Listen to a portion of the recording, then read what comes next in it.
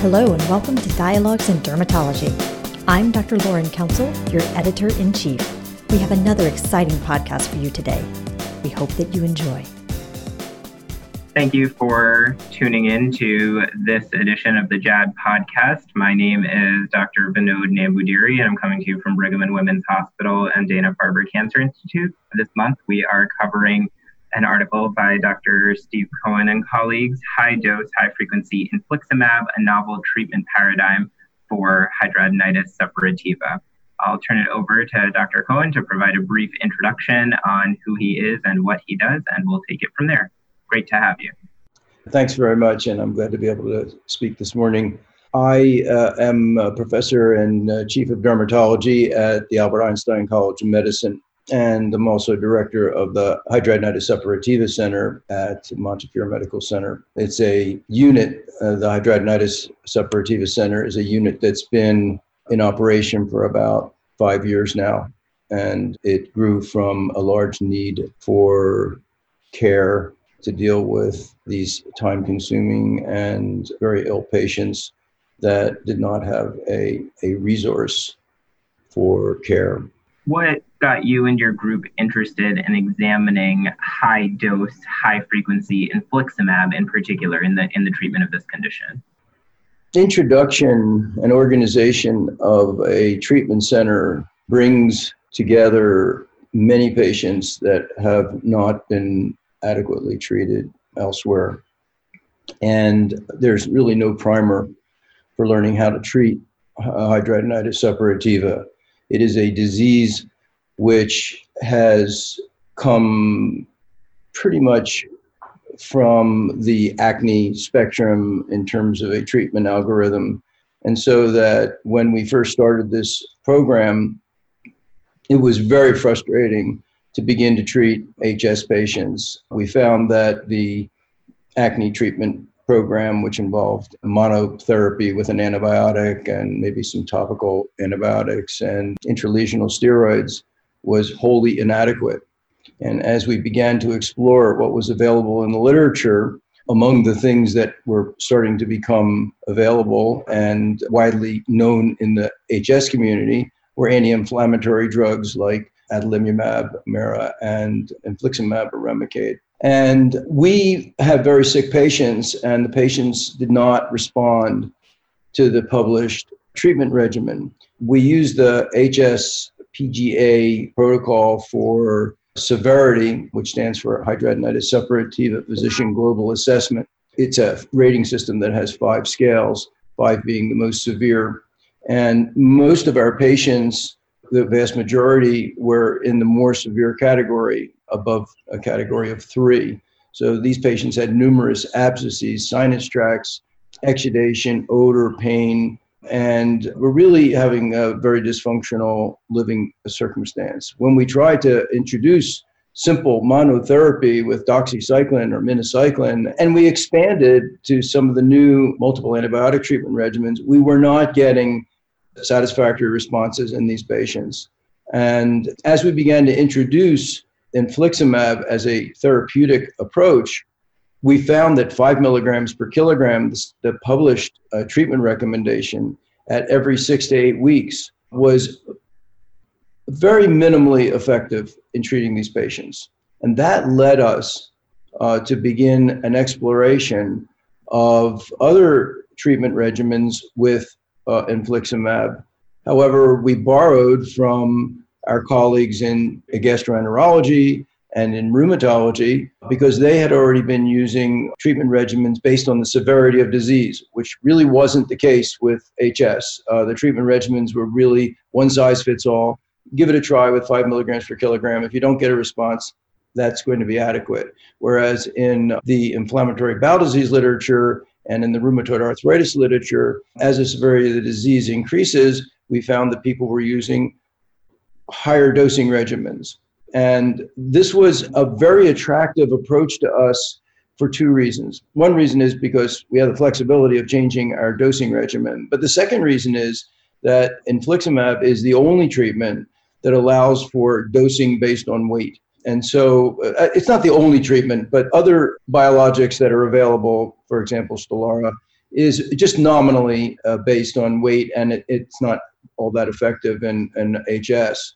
So here we have a treatment that's weight-based, and it allows us with a population of very high BMI patients to modulate our treatment protocol.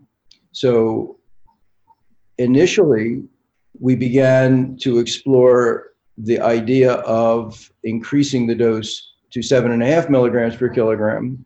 And that was our first approach. And we found that that was substantially better than 5 milligrams per kilogram. And the reason, of course, this is happening is because it's weight-based. So we're really basing the dose on the actual weight of the patient rather than saying we're going to give one treatment protocol for every single patient, which is the case with adalimumab. And we found that with adalimumab, although it was much easier to get the drug because it was becoming FDA approved, and now FDA approved, of course, when we have patients that have a BMI on the average, or 66% of our patients have a BMI above 35. That is very big. These patients are 250, 280, 300, up to 400 pounds.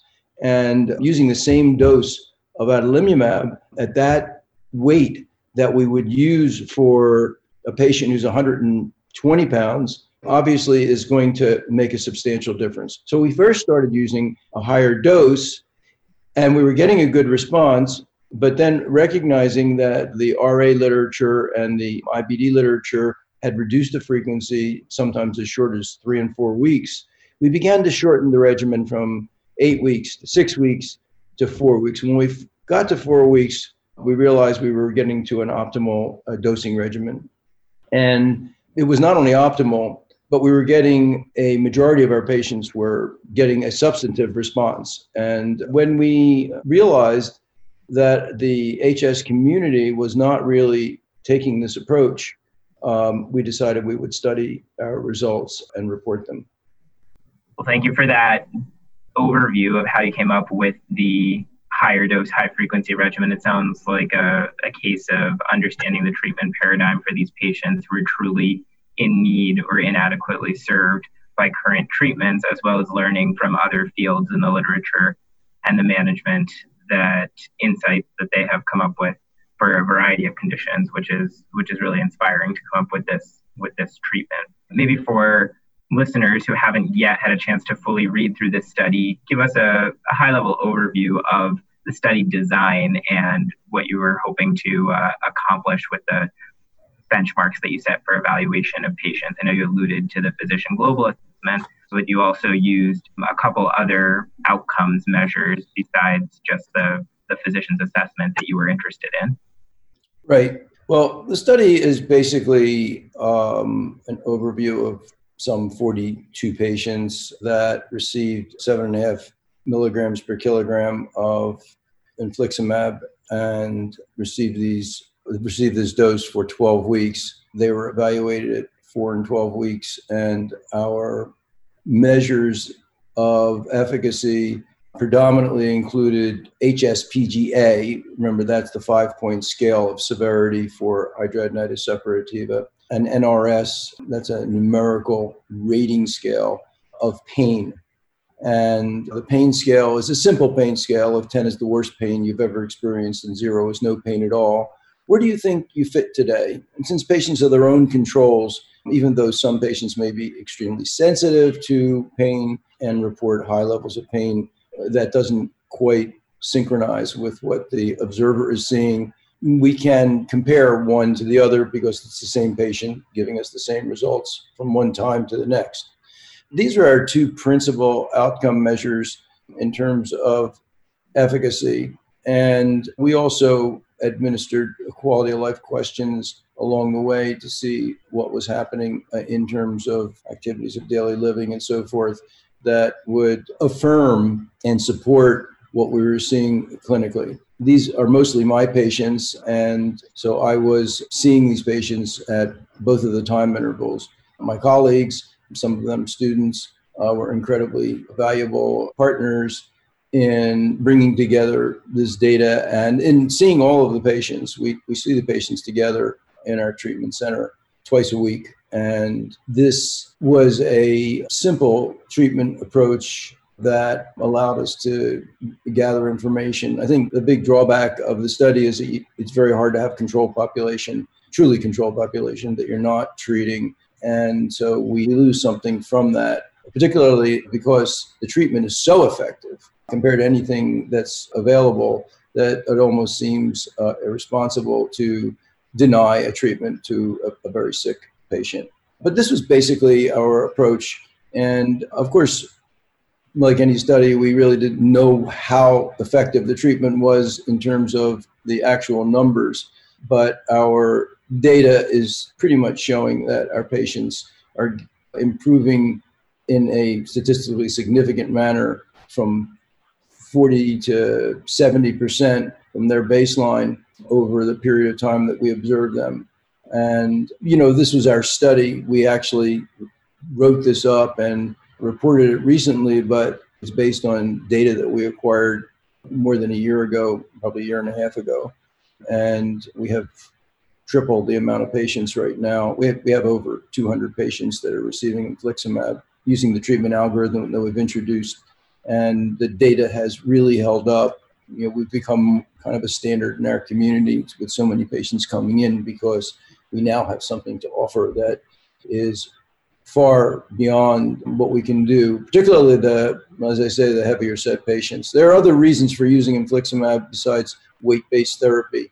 There is data in the literature that suggests that infliximab is also more efficacious as a anti-TNF alpha drug. But just in terms of our treatment findings, we came to the conclusion that these treatment protocols that we've offered represent a a substantial improvement in optimizing the treatment approach using the drug. One of the interesting findings that I was intrigued by in your manuscript, you described that there may be some relationship between male sex and improved outcome at some of the time points that were analyzed. I'm curious if that's something that you think is real. Do you think that's something that's been holding up in your expertise of evaluating patients beyond the time point of the study, or if you have any thoughts as to why that might be? I don't have a good reason. I said we have, belabored this point and decided, should we report it, should we not report it, how should we present this to the dermatology and larger medical community. But it's a fact that early on, we observed that our male patients had significantly better HSPGA scores and better outcome early on. Remember, we had 2 time points predominantly. It was 4 and 12 weeks. And so the earlier time point is where we saw the significant difference. They sort of evened out a bit over time. We don't have a good reason for the male predominance, but one of the interesting things about the acne family of diseases, particularly hidradenitis suppurativa, is that the disease begins at puberty. And it tells us that male hormone plays a big role in the expression of the disease. It's probably not the cause, but it's certainly a factor in terms of the outcome in certain patients. And why male patients had a better response is, right now, it's inexplicable, but recognizing that we're at a very primitive phase in understanding hidradenitis suppurativa, much less understanding than we do for acne, which is not well understood either, by the way. But HS has a long way to go. There's never been an R01 study from the NIH for HS. That's how primitive we are. And I think since we are at an early stage of understanding the disease, we thought that, well, we should report this, but I don't think I could give you a sensible explanation for why this finding is present. The majority of our patients, incidentally, are women. It's probably not 2 to 1, but it's maybe 70% of our patients are women. And I don't think that also reflects the occurrence in the community. I think that we just happen to see that in our own treatment center, but there doesn't seem to be a sex predilection for the disease in general. And the severity of the disease is not expressed any greater in men than it is in women. But we did make this observation that the men were more responsive to the drug. And there are many potential explanations for that, which I think would be pure speculation. One of the things in the management of hidradenitis that you referenced, other biologics or other treatment strategies, one of the things that makes infliximab stand out by being able to weight-based dose it is that it's also an intravenous infusion. Was that something that was challenging for you, for your patients to kind of navigate in this study or in sort of subsequent management of these patients to be offering them an infusion therapy, which has its own sort of logistical challenges for the management of this condition? That's a very good question, and that deals a lot with the social environment in which we have to practice medicine. I'm someone who, my background is complex medical dermatology. And so I've had experience with intravenous drugs for a long time using IVIG and Rituxan, more recently belimumab. I mean, there's just a range, and infliximab for psoriasis patients, a certain type of psoriasis patient, and for pyoderma gangrenosum. So I had experience with using intravenous drugs that many dermatologists wouldn't begin to have an experience with. And if I tell you that the challenge was manageable, it's because of that experience. I think it's a huge challenge for a physician in the community to begin to develop resources. However, I'm here to tell you that there are resources that are unbelievably easy to use. It's just a matter of accessing them. And of course, we're all really busy, and we often have a volume-driven practice, and it's hard to spend that time. And how do we allocate the resources? But we began with using our infusion services at the medical center. That's really inconvenient for many patients, and it's not accessible to people who are in the community. They have to refer the patients to us so that we can have the credentials that will allow us to place a patient under therapy. We did that for most of the period that involved the patients under the study. But as you may know, in recent months and almost a year now, two things have changed around the way in which we treat patients. One is the introduction of biosimilars to infliximab. So infliximab now has two biosimilars. The trade names for those are Renflexis and Inflectra. These are marketed at about a third of the price of infliximab, and sometimes less. And so insurance companies are much more receptive now, if you want to use intravenous therapy, to saying, okay, well, we'll let you use it as long as you use a biosimilar. The biosimilars seem to have the exact same efficacy. But one of the things that has made treatment accessible to people in the community, if they are willing, is home infusion services. Home infusion services are universal. Most dermatologists have no idea about home infusion services, but the state of New York and the state of New Jersey has probably a dozen infusion services. They come into the home and they administer cancer chemotherapy and drugs for IBD and rheumatoid arthritis and other rheumatological diseases. It's incredibly convenient for the patient, particularly for drugs that are one-time, one-use only, as opposed to long-term intravenous administration, like for osteomyelitis or other diseases that require a longer-term administration. And making contact with a home infusion service is a delight to the home infusion service. They take over the pre-authorization process and they write the orders. They just require confirmation from the physician, who becomes the physician of record and is signing off on the treatment algorithm. But they make it very, very easy. So going back to your question, it was a huge challenge initially to get patients approved for infliximab. And the main reason wasn't so much the mechanics, because I've explained my background. The main reason was insurance resistance to providing authorization for a very expensive drug. In our medical center, it's like $20,000 plus per treatment, which is happening every month. They're not very excited about approving that. The insurance companies are not excited about approving that for a drug that's not approved by the FDA. So we have a huge problem here, and the literature suggests that infliximab is an okay drug, but not really great. It's not really something that, you want to send an article to your local insurance company and say, well, here we have a paper that shows the superior efficacy of the drug. Meanwhile, our observations were totally discordant with what was in the literature as we began to increase the dose and reduce the frequency of the interval between treatments. And it was really a very important driving force for us to report this data because when we went to the Symposium for Hidradenitis Suppurativa Advances, which is an annual international meeting, we found that nobody was using the drug for the very reason that I said, that the insurance authorization was impossible.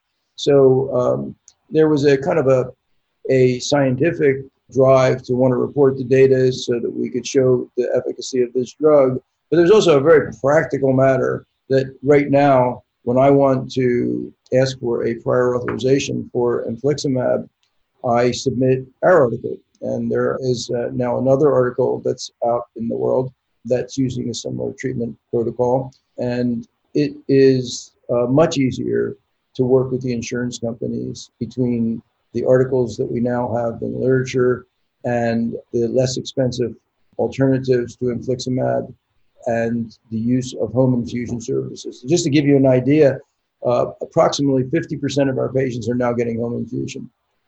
That's a huge challenge in itself.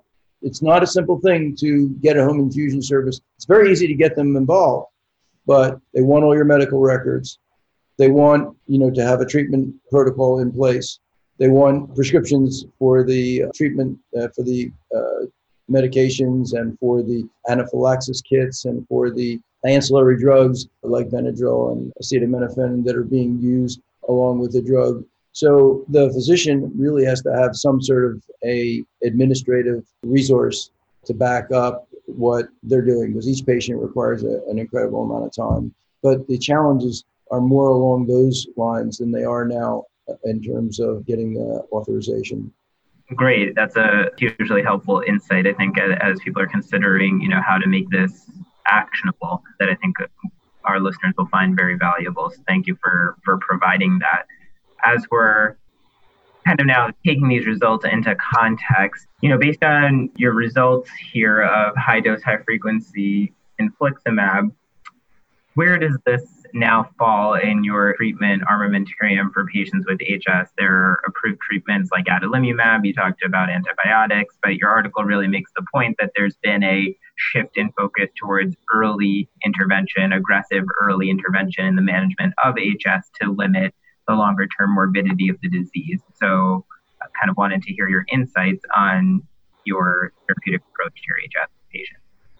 Right. And that is really at the crux of the matter of how to approach patients with HS in general. And our treatment paradigm has really changed over the years. Initially, when we first began treating patients with HS, we found that the patients did not respond so well to monotherapy and even to kind of a zone therapy. And our zones are antibiotics, anti-androgen, and anti-inflammatory drugs. There are 3 zones of therapy. And we would approach with a single zone. We'd say, okay, we're going to treat this patient with antibiotics and see how they respond.